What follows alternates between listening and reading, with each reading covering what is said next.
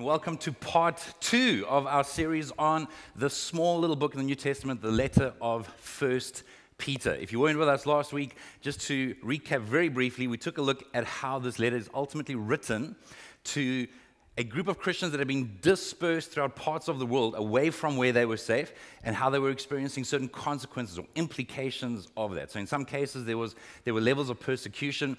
Peter knew that the persecution would increase dramatically, and without exaggerating, it eventually got to a point. They weren't there yet when he wrote this, but it would get to a point where Christians, in some cases, would be sewn to the backs of animals until they were dragged to death. In other cases, Nero, the emperor, would actually cover them with wax and light them in his gardens, like with fire, to produce light in the gardens, and he called them Roman candles. Like, it got hectic. It got hectic. Peter himself had been imprisoned, beaten, etc., and eventually was crucified. So he was basically trying to say to his readers, don't be surprised. So last week we looked at the fact that we shouldn't be surprised if they're suffering, but more importantly, how we can be secure in that suffering. So that was last week. Today I want to take a look. I want to kind of move on to the next portion. So we're going through through this book quite systematically. I want to take a look at the next part. So he's saying you can be secure, don't be surprised. But then he also calls these Christians in these contexts. So this is for those of you that are following Jesus today. He's saying that in spite of challenges, persecution, distraction, disruption, etc., we are actually called to be different. We are called to be set apart. Not to be set apart in the sense that it's us versus them, or for it to be a case of insiders and outsiders, and for to kind of feed any kind of animosity or hatred. Rather, to be set apart so that you can actually be a blessing, so that you can actually be salt and light, so that you can actually be life-giving to the people around you. Last week, we ended off with chapter 1, verse 10 to 12. So I'm going to recap the very first part of verse 10 and the second part of verse 12, where it said, this salvation was something even the prophets wanted to know more about. So Peter was saying, like the people in the Old Testament who prophesied about what was going to come, so the fact that you could have security in salvation, which means a relationship with God, the freedom of forgiveness, and the freedom that comes from following him. He says, even the people that prophesied about this stuff were eager to understand this a little bit more. He's saying, hey, yes, you're facing challenges, but you're actually privileged that you're getting to experience this relationship with God, which is different to the level of access that followers of God had in the Old Testament. And then the last part of verse 12 says, it is all so wonderful that even the angels are eagerly watching these things happen. The point that was made last week is that the original word in this language, so when it was written first in Greek, actually describes a type of balcony in heaven where the angels are kind of like, the idea is that metaphorically they're kind of like watching, looking, excited to see what's happening next. So yes, there are challenges, yes, there may be disruption, discouragement, but make no mistake, there's a bigger picture taking place. There's a bigger narrative that is being unfolded.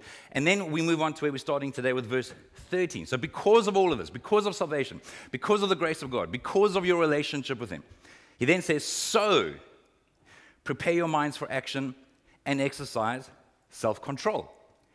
Our minds matter.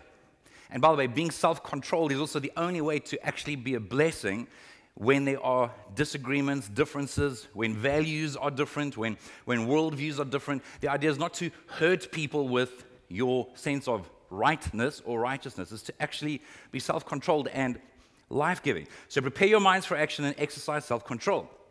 Put all your hope, here he reminds us again, in the gracious salvation that will come to you when Jesus Christ is revealed to the world.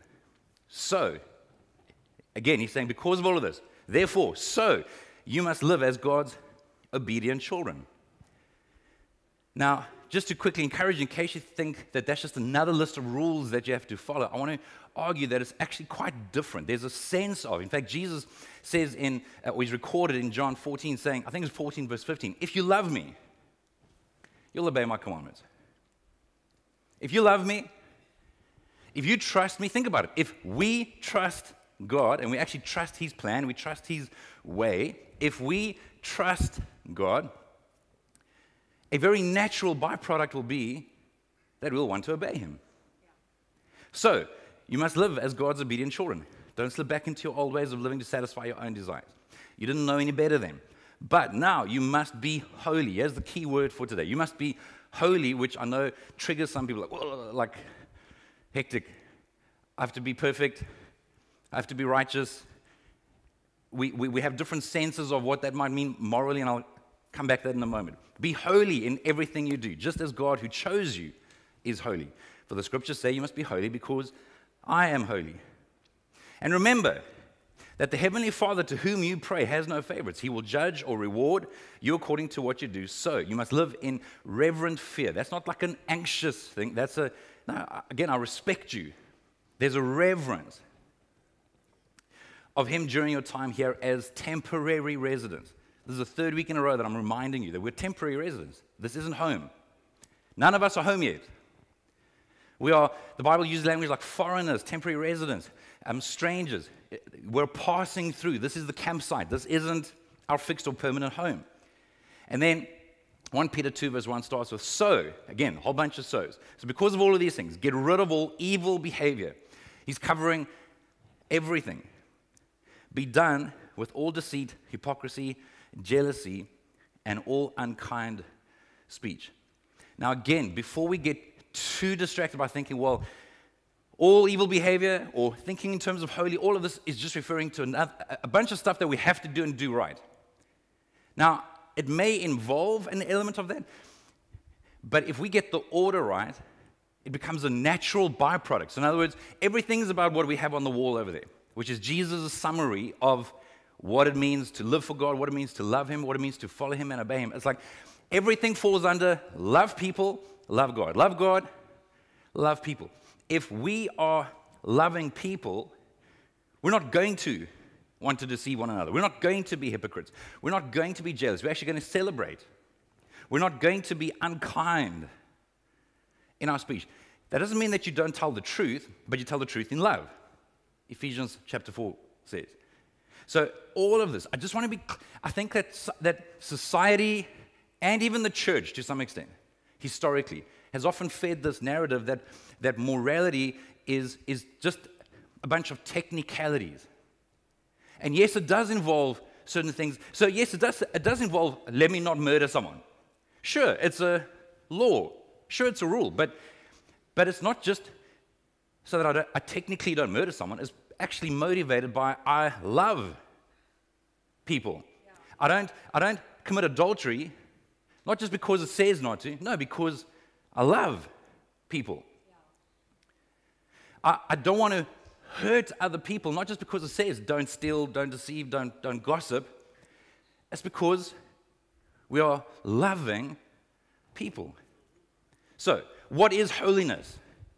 Two things that I'd like to, it's not less than this, it's a lot more than this, but I want to just touch on two ideas as to what holiness is. Number one, it is to be set apart, and number two is to be made whole. The idea of being made holy, or God calling you holy, is simply to set you apart. It's to actually, you are called to living a different life, a separate life. It does refer to things like being consecrated, devoted, sacred, but it ultimately means to be set apart from a common use to a sacred use. If you're following Jesus, you have been called to be holy. You've been called to a sacred purpose. You have been called to be set apart. And sometimes the challenge is that Christ followers interpret being set apart as being unnecessarily weird or fruity or loopy. No. I think that the set apartness should be deeply attractive, actually, at work. Yes, it may cause tension. Yes, there are going to be times when people are not going to be happy that you're not willing to cut corners or join in on gossip or help find, loopholes that are not actually legal to avoid paying tax. Sure, there are going to be people that are not going to be in agreement and celebrating, giving you high fives and giving you a big hug. But I think that over time, there'll be a sense of trust built because of integrity. There'll be a sense of trust built because of the value system that is anchored in your life. And you'll be surprised at how when the same people that might be frustrated or irritated with you are in a position of need, in a season of need, and maybe all of the things that in the past have helped them are now insufficient, you may be surprised at how that person actually dares to come to you for some encouragement or perspective or wisdom because they've seen that you're different. I remember years ago a friend going through an incredibly challenging, difficult time in his marriage. Like, it was complex and challenging. And I've got to tell you, if God wasn't, if I didn't understand God in his heart, I would have been like, run for the hills. And there are times, if someone is in a position of ongoing abuse and destruction, yeah, but in this case, it wasn't that. And I remember him actually saying to me the one day, Jason, like, you're the only person that's not telling me to get divorced. Like, every one of his friends are telling him to, break it off and run. And with his perseverance, their relationship and her humility and repentance, it was restored quite beautifully. Like, it's okay for you to be set apart. It's okay for you to not be agreeing with the narrative of the majority. It's to be set apart, but it's also to be made whole. I want you to think in terms of holiness as being wholeness. So as we are growing in holiness, it's not you're self-righteous, you think you're better than others. This is not about superiority and inferiority. In fact, the more holy you become, the more humble you become.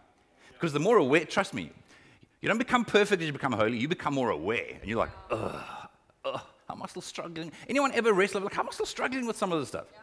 Why do I still get angry like that? Why do I still, why do I still entertain some of that gossip? Why do I still allow myself to, whatever, fill in the blank?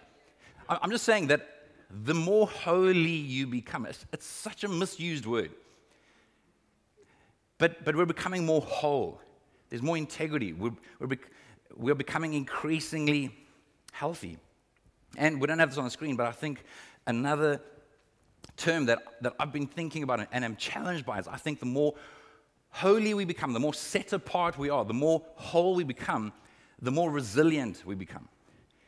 And I am convinced that we need resilience. We need resilience. We live in an increasingly complex world, an increasingly angry world, a world of increasing outrage. We need a healthy, life-giving, anchored resilience. That's just a little bit about what holy is. So when you read this in the Bible, let's broaden our definition a little bit. But a couple of ideas as to why we should be holy that we find in the passages that we've just read. Why grow in set apartness? Why grow in wholeness? First is that it's because we have received gracious salvation.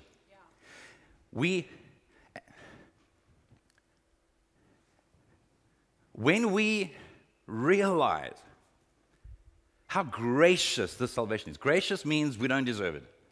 We've done nothing to earn it. It is an outrageous, undeserved gift. Only to the extent that we realize that and experience that, it's to that extent that we want to trust and obey God, which is another way of saying we want to grow in holiness. 1 Peter 1 verse 13 talks about the gracious salvation.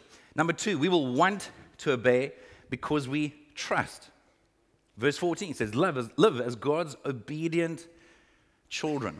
Again, if we trust Him, we will want to obey Him. Go back to Adam and Eve. The issue beneath the issue was trust. It wasn't that they were dirty and perverted, that they happened to eat the piece of fruit. It's not about fruit. And everyone that enjoys fruit is like, amen. It's not about that. That's why I would say that often the problem in our lives is not even if you want to use the word sin, it's not even the sin, it's the issue beneath the issue, which is ultimately a lack of trust. Think back. Think to anything in your life that you are leaning on to medicate or fulfill or distract you that you know is not actually life-giving.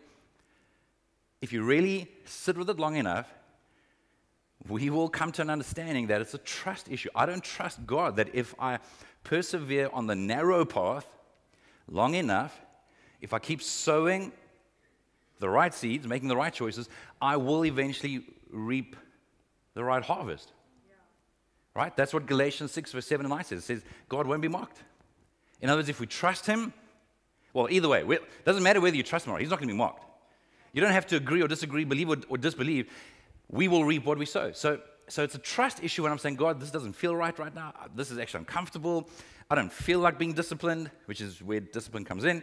But I'm going to trust you. I'm going to trust you that as I keep spending time with you consistently, as I keep living a generous life, as I keep forgiving, as I keep trying to be faithful and diligent, as I keep trying to be a person of integrity, God, I'm going to trust you that at the right time, there will be a harvest.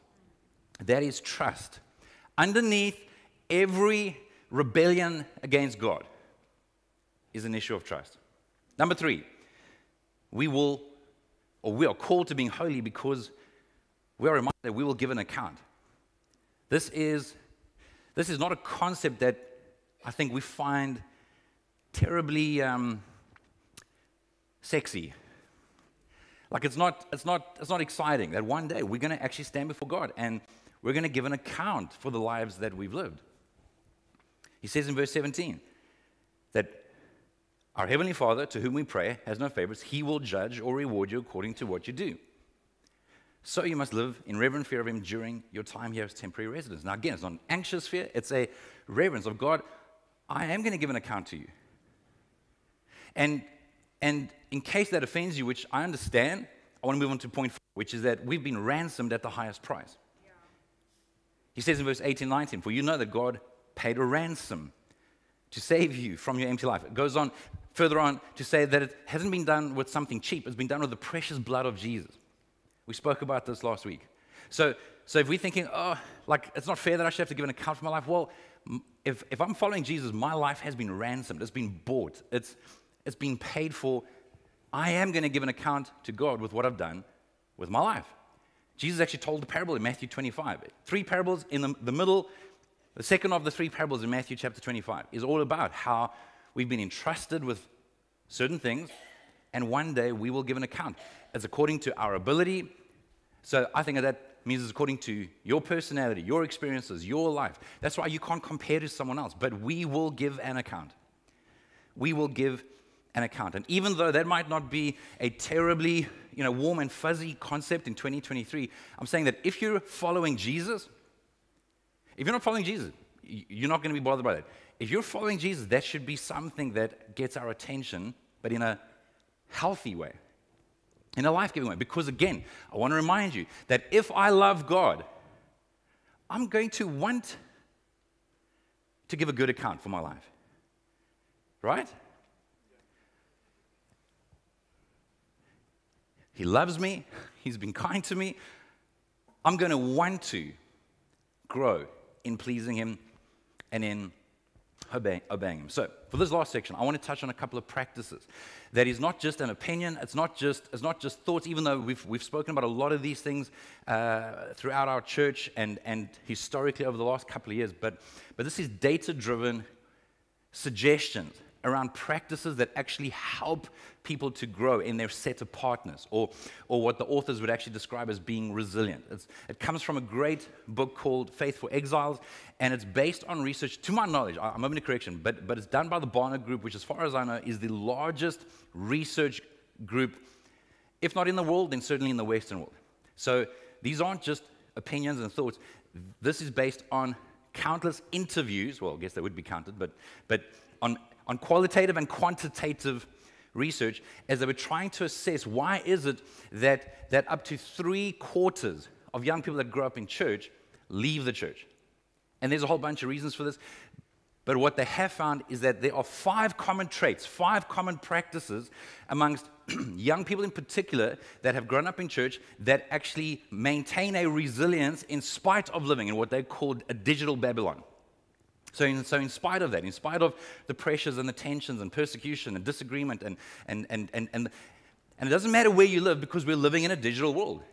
So you can be living anywhere geographically, but actually most people, I think there's something like 5 billion people on social media.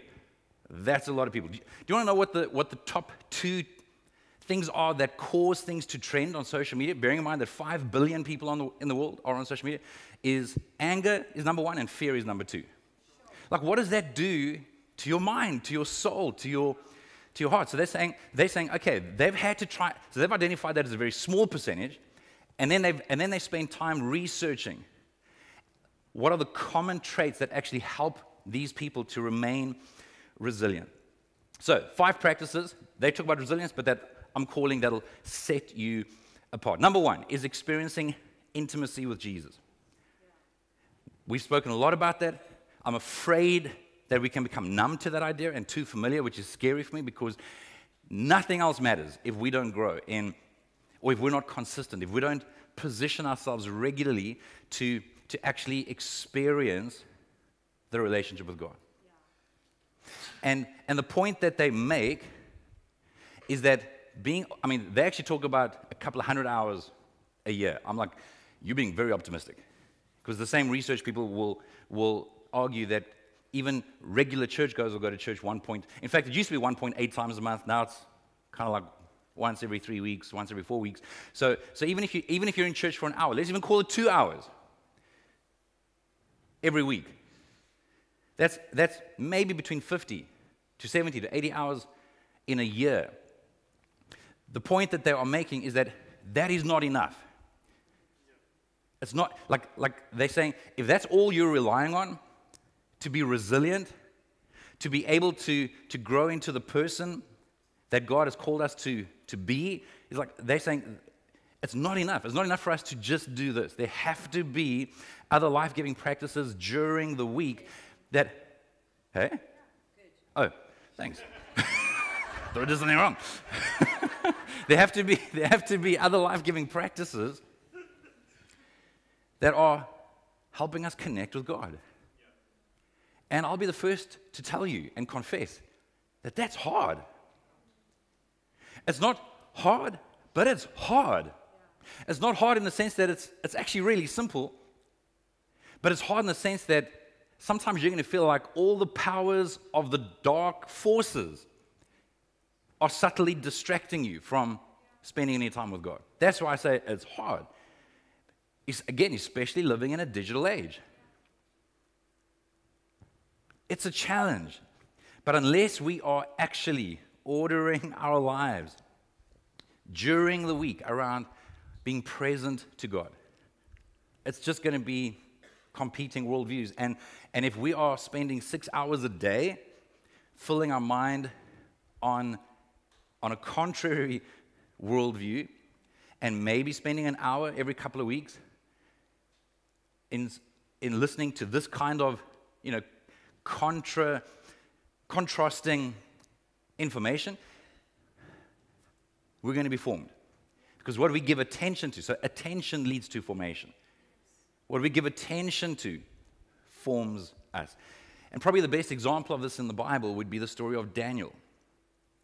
Don't have time to unpack that, but some of you would be familiar if you were in Sunday school, or maybe you've heard it preached on, but how Daniel ended up in the lion's den, etc. But before that, he was an exile. He'd been taken captive and moved to Babylon, but he was an impressive young man. And so he was given a lot of attention by the king. And eventually, this started to form jealousy in his colleagues, and they realized that the only way, think about this, the only way to discredit him, there was nothing as far as his reliability at work, his faithfulness, his integrity, his productivity. There was nothing that they could say against him, and the only thing that they could say against him, the only way that they could try and get him out of the picture was to trick him in some way connected to his relationship with God. Which is where they got the king to commit to an edict of where every time you hear a certain sound, you have to bow down and basically worship the king. Daniel was like, if I lose my life, I lose my life. He was in a habit of praying 3 times a day, every day, morning, noon, and night. And to some extent, this was visible. So people actually observed this or knew this. And so even when this edict was was issued, Daniel still went about his business because it was his habit. I don't know how easily, if I were him, I don't know how easily I would suddenly form that habit of praying 3 times a day if now I feel like my life's, I'll just pray with my eyes open as I'm walking, and like without my lips moving type of thing. The fact that he was in the habit, I think because of his relationship with God, there was a resilience. There was a security. Very similar to Shadrach, Meshach, and Abednego. Also, 3 captives taken into exile. Also, they were impressive and rose to a high level in the government. And again, their faith was used against them. And I love this statement when they are about to be thrown into a fire. Again, guys, it sounds great when you read it on the back end of the story, and we know the end. Yeah. Think about it. You are about to be thrown, and I'm like, give me an injection, okay? I can be brave with like a lethal injection. Fire, that's a bit hectic. Yeah. Lion's den. I'm going in with my head, just make it quick, But a fire, these were their words. Our God will save us. But even if he doesn't, we will still serve him. That doesn't come from just, some little seed that was sown when they were youngsters.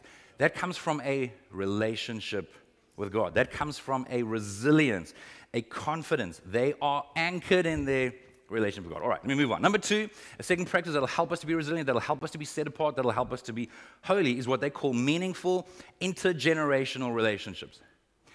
This is data-driven.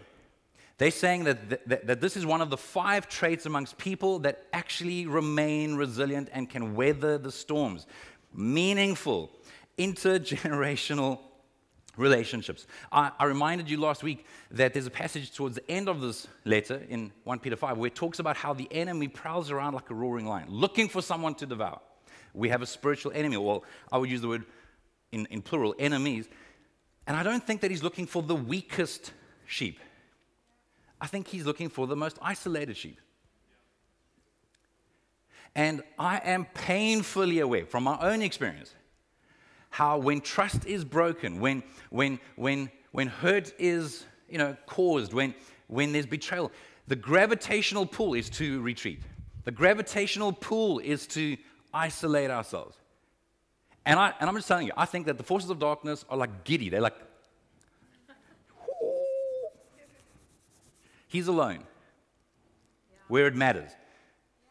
Other people might think that person's vulnerable or open, but I don't know if you've ever had friends that you discover that they're in trouble when their whole life implodes. You're like, wait, what do you mean you're getting divorced? I didn't even know you guys ever fought. Or what do you mean you're leaving the faith?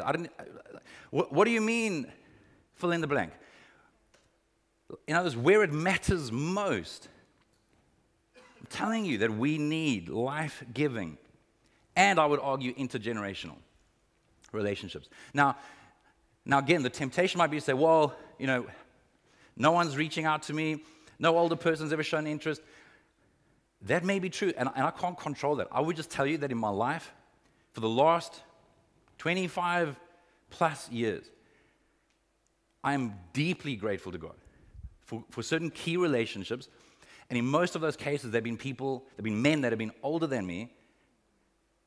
But in every case, up until recently, in every single case, I've pursued them.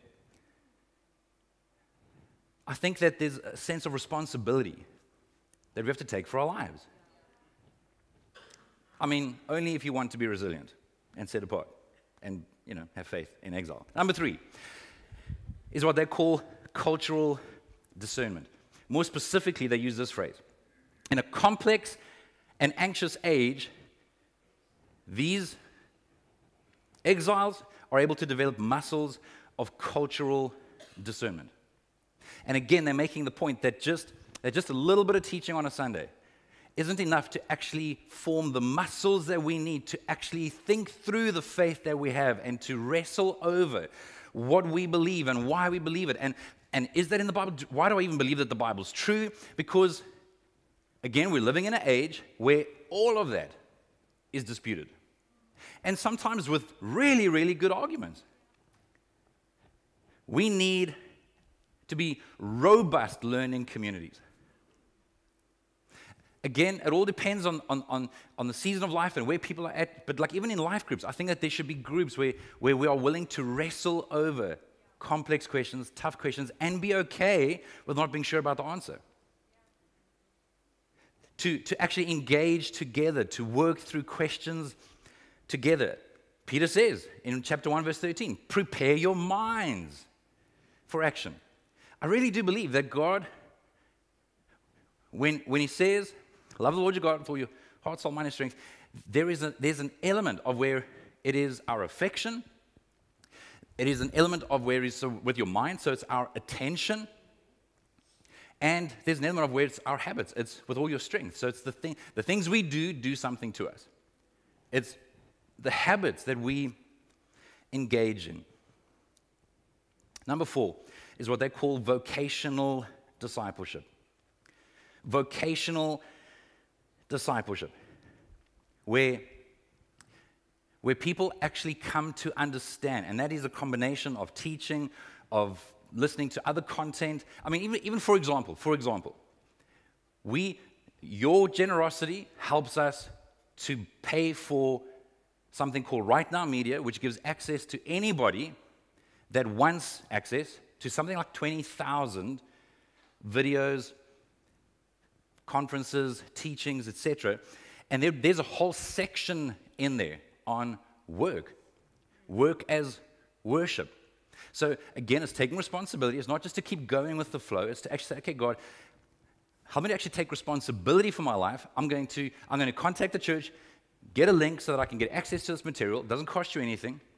And I'm going to start feeding my mind on content that helps show me how there's actually a purpose at work. It's more than just a paycheck. It's more than just getting a job done. How wherever I am, God actually has a plan and a purpose, where you're able to see your gifts and passions as part of God's calling. Priska and I were talking the other day about like what a calling we think it is for people to go into something like nursing. There was a reason why we were talking about that in particular, but just how like, let's be honest, the reward is nowhere near sufficient for the output. We were saying it's the same thing with teaching. The reward, in many cases, is nowhere near the output. There's a sense of, I'm talking about people that do it well, because you can be a nurse and people are like, get me out of here, or just kill me now. You can be a teacher and do a lot of damage. But the teachers that make a difference, medical staff that make a difference, and I mean, you can include social workers, but actually in every field, to actually live with a purpose that is bigger than just paying the bills, there's a sense of calling. Knowing how the Bible applies to our different areas of interest and actually living out our faith in the workplace. And then lastly, the 5th characteristic that they are referring to in terms of being set apart, being resilient, which is, remember, this is what God's calling us to in every cultural moment. For the last 2,000 years, this isn't new for today, this has had to be applied by followers of Jesus for the last 2,000 years. For us to actually be strong, to grow in our wholeness and our health, to be resilient. Number 5 is a counter-cultural mission. To be committed to a counter-cultural mission. They use the following language. These people allow themselves to have their entitlement and self-centered tendencies curbed by engaging in countercultural mission. And it is countercultural. Maybe you read this or heard this recently where a survey was done amongst American young people and amongst Chinese young people. This is all relating to TikTok, which some of you know is created by, like it's a Chinese-owned firm. They were touching on how the boundaries are completely different in the different countries. So in America, it's open for all, and you can enjoy people drinking out of toilet bowls and all the rest. And in China, the content is curated, and there are timelines attached. I think it's from like 8 a.m. to 10 p.m. So then it goes offline. No one can be sitting scrolling and feeding their minds past, I think it's 10 p.m. in the evening. And there's also some like intentionality around constructive content. And the research shown was that the number one career or vocation that young people wanted in America within this particular band that they were looking at was to be an influencer. If you don't know what that means, because you're not young enough, okay. But as to be a social media celebrity, you know, anyway, to be an influencer. Whereas the number one aspiration, or the most popular aspiration amongst the Chinese young people that they interviewed in the same age group, was to be an astronaut. And they were actually making the point, by the way, making the point. Now, you can read into this however you want to from a geopolitical point of view. I just found the point interesting. That in the past, a country would have to defeat their enemy through terrorism. Now, a country can defeat their enemy through pleasure. You think of the digital media age that we're in, and how much pleasure. So the ongoing addiction to dopamine hit after dopamine hit after dopamine hit, how it is. I mean, you can go into all kinds of details to the effects it's having literally on the brain, on the ability to concentrate, on the ability to focus. The point I'm making is that our culture, we are living in a Western culture. We're not living in a culture where input and worldview is being, you know, filtered and monitored. We are living in a culture where we have to know it's going to be countercultural. But it's not countercultural because it's about who's right and wrong. It's not that. It's not about that. It's about loving people. And for it to be countercultural means it is countercultural to not be entitled, to not be self-centered. It's countercultural to want to be generous with no strings attached. Someone in the church was telling me the other day how they got talking about tithing and all the rest. I forget how it even started, but he was saying how when they went to apply for a bond, the lady at the bank could not understand. Because you know, if you could apply for a bond, you've got to give them your salaries and go through your budget. Like, she could not understand. Like, wait, what? What's tithe? And didn't matter how many times they tried to explain, back and forth, like she couldn't get her head. Eventually they're like, it's donations. Because think about it, it is so countercultural. It is so countercultural. We were at a wedding yesterday, and Sue's cousin, one cousin, she's got 1 million cousins. One cousin was making a comment about, because the other cousin, they got married, one of 1 million, is a very genuine, passionate Christ follower. And so the cousin was saying to Sue, like, kind of like tongue-in-cheek, oh, I know what they're going to be doing tonight. She was like, yeah, having sex. And then, I don't even know how it got to it, but then Sue mentioned it, like, yeah, Jason and I also slept together for the first time on our wedding night. She's like, what? By the way, she knows I'm a pastor. She knows who's a pastor. Like, we've been in the family I've been in the family for 24 years. That family with 1 million cousins. Like, it is, like, she could not get her head around, what do you mean? What do you mean you ate? It's countercultural. But it's also a mission. It is not, guys, if being different feeds pride, man, you're helping the enemy just as much as, you might as well just go with the flow. It should never feed pride. It should never feed arrogance. It should never feed hurting other people. And the church historically has done so much damage with our rightness. I'm going to say our, because it's us. I'm part of it. Historically, we've done so much damage with our rightness. When, in Corinthians, Paul actually says, don't judge those outside the church. We judge those inside the church. In other words, there's an accountability for those of us that are actually followers of Jesus. It's amazing how Christians are tempted to place their energy on judging people that are not in a relationship with God, expecting them to act and behave and function as though they're in a relationship with God. They're not in a relationship with God. That's like me expecting some stranger. So, I don't know, I go into some South American jungle somewhere, and I get miffed with them that they don't know what Sue cares about. They're like, who's Sue? Surrender. I surrender. Like think about it. It's weird. Why do we get so... Anyway, okay. I'll end with this. It's a lengthy quote from these guys. Countercultural mission is the relentless pursuit of faithful and fruitful. Faithful and fruitful. It's going to be a fruit. Presence in our communities by living differently from cultural norms, which means So that is pursuing holiness and trusting God to show up. Despite cultural pressures towards entitlement and self-centeredness, Christians pursue a life of sacrifice and service to others. No strings attached. This is not merely a social club for doing good. Pursuing countercultural mission means acknowledging that God's design for life is much bigger than we can imagine and helps us address gnawing questions like, what is the significance of life and what kind of legacy am I leaving? Which, by the way, is the question we have on the wall as we walk out. We are called to be holy, set apart, in the best possible way, in the most life-giving way.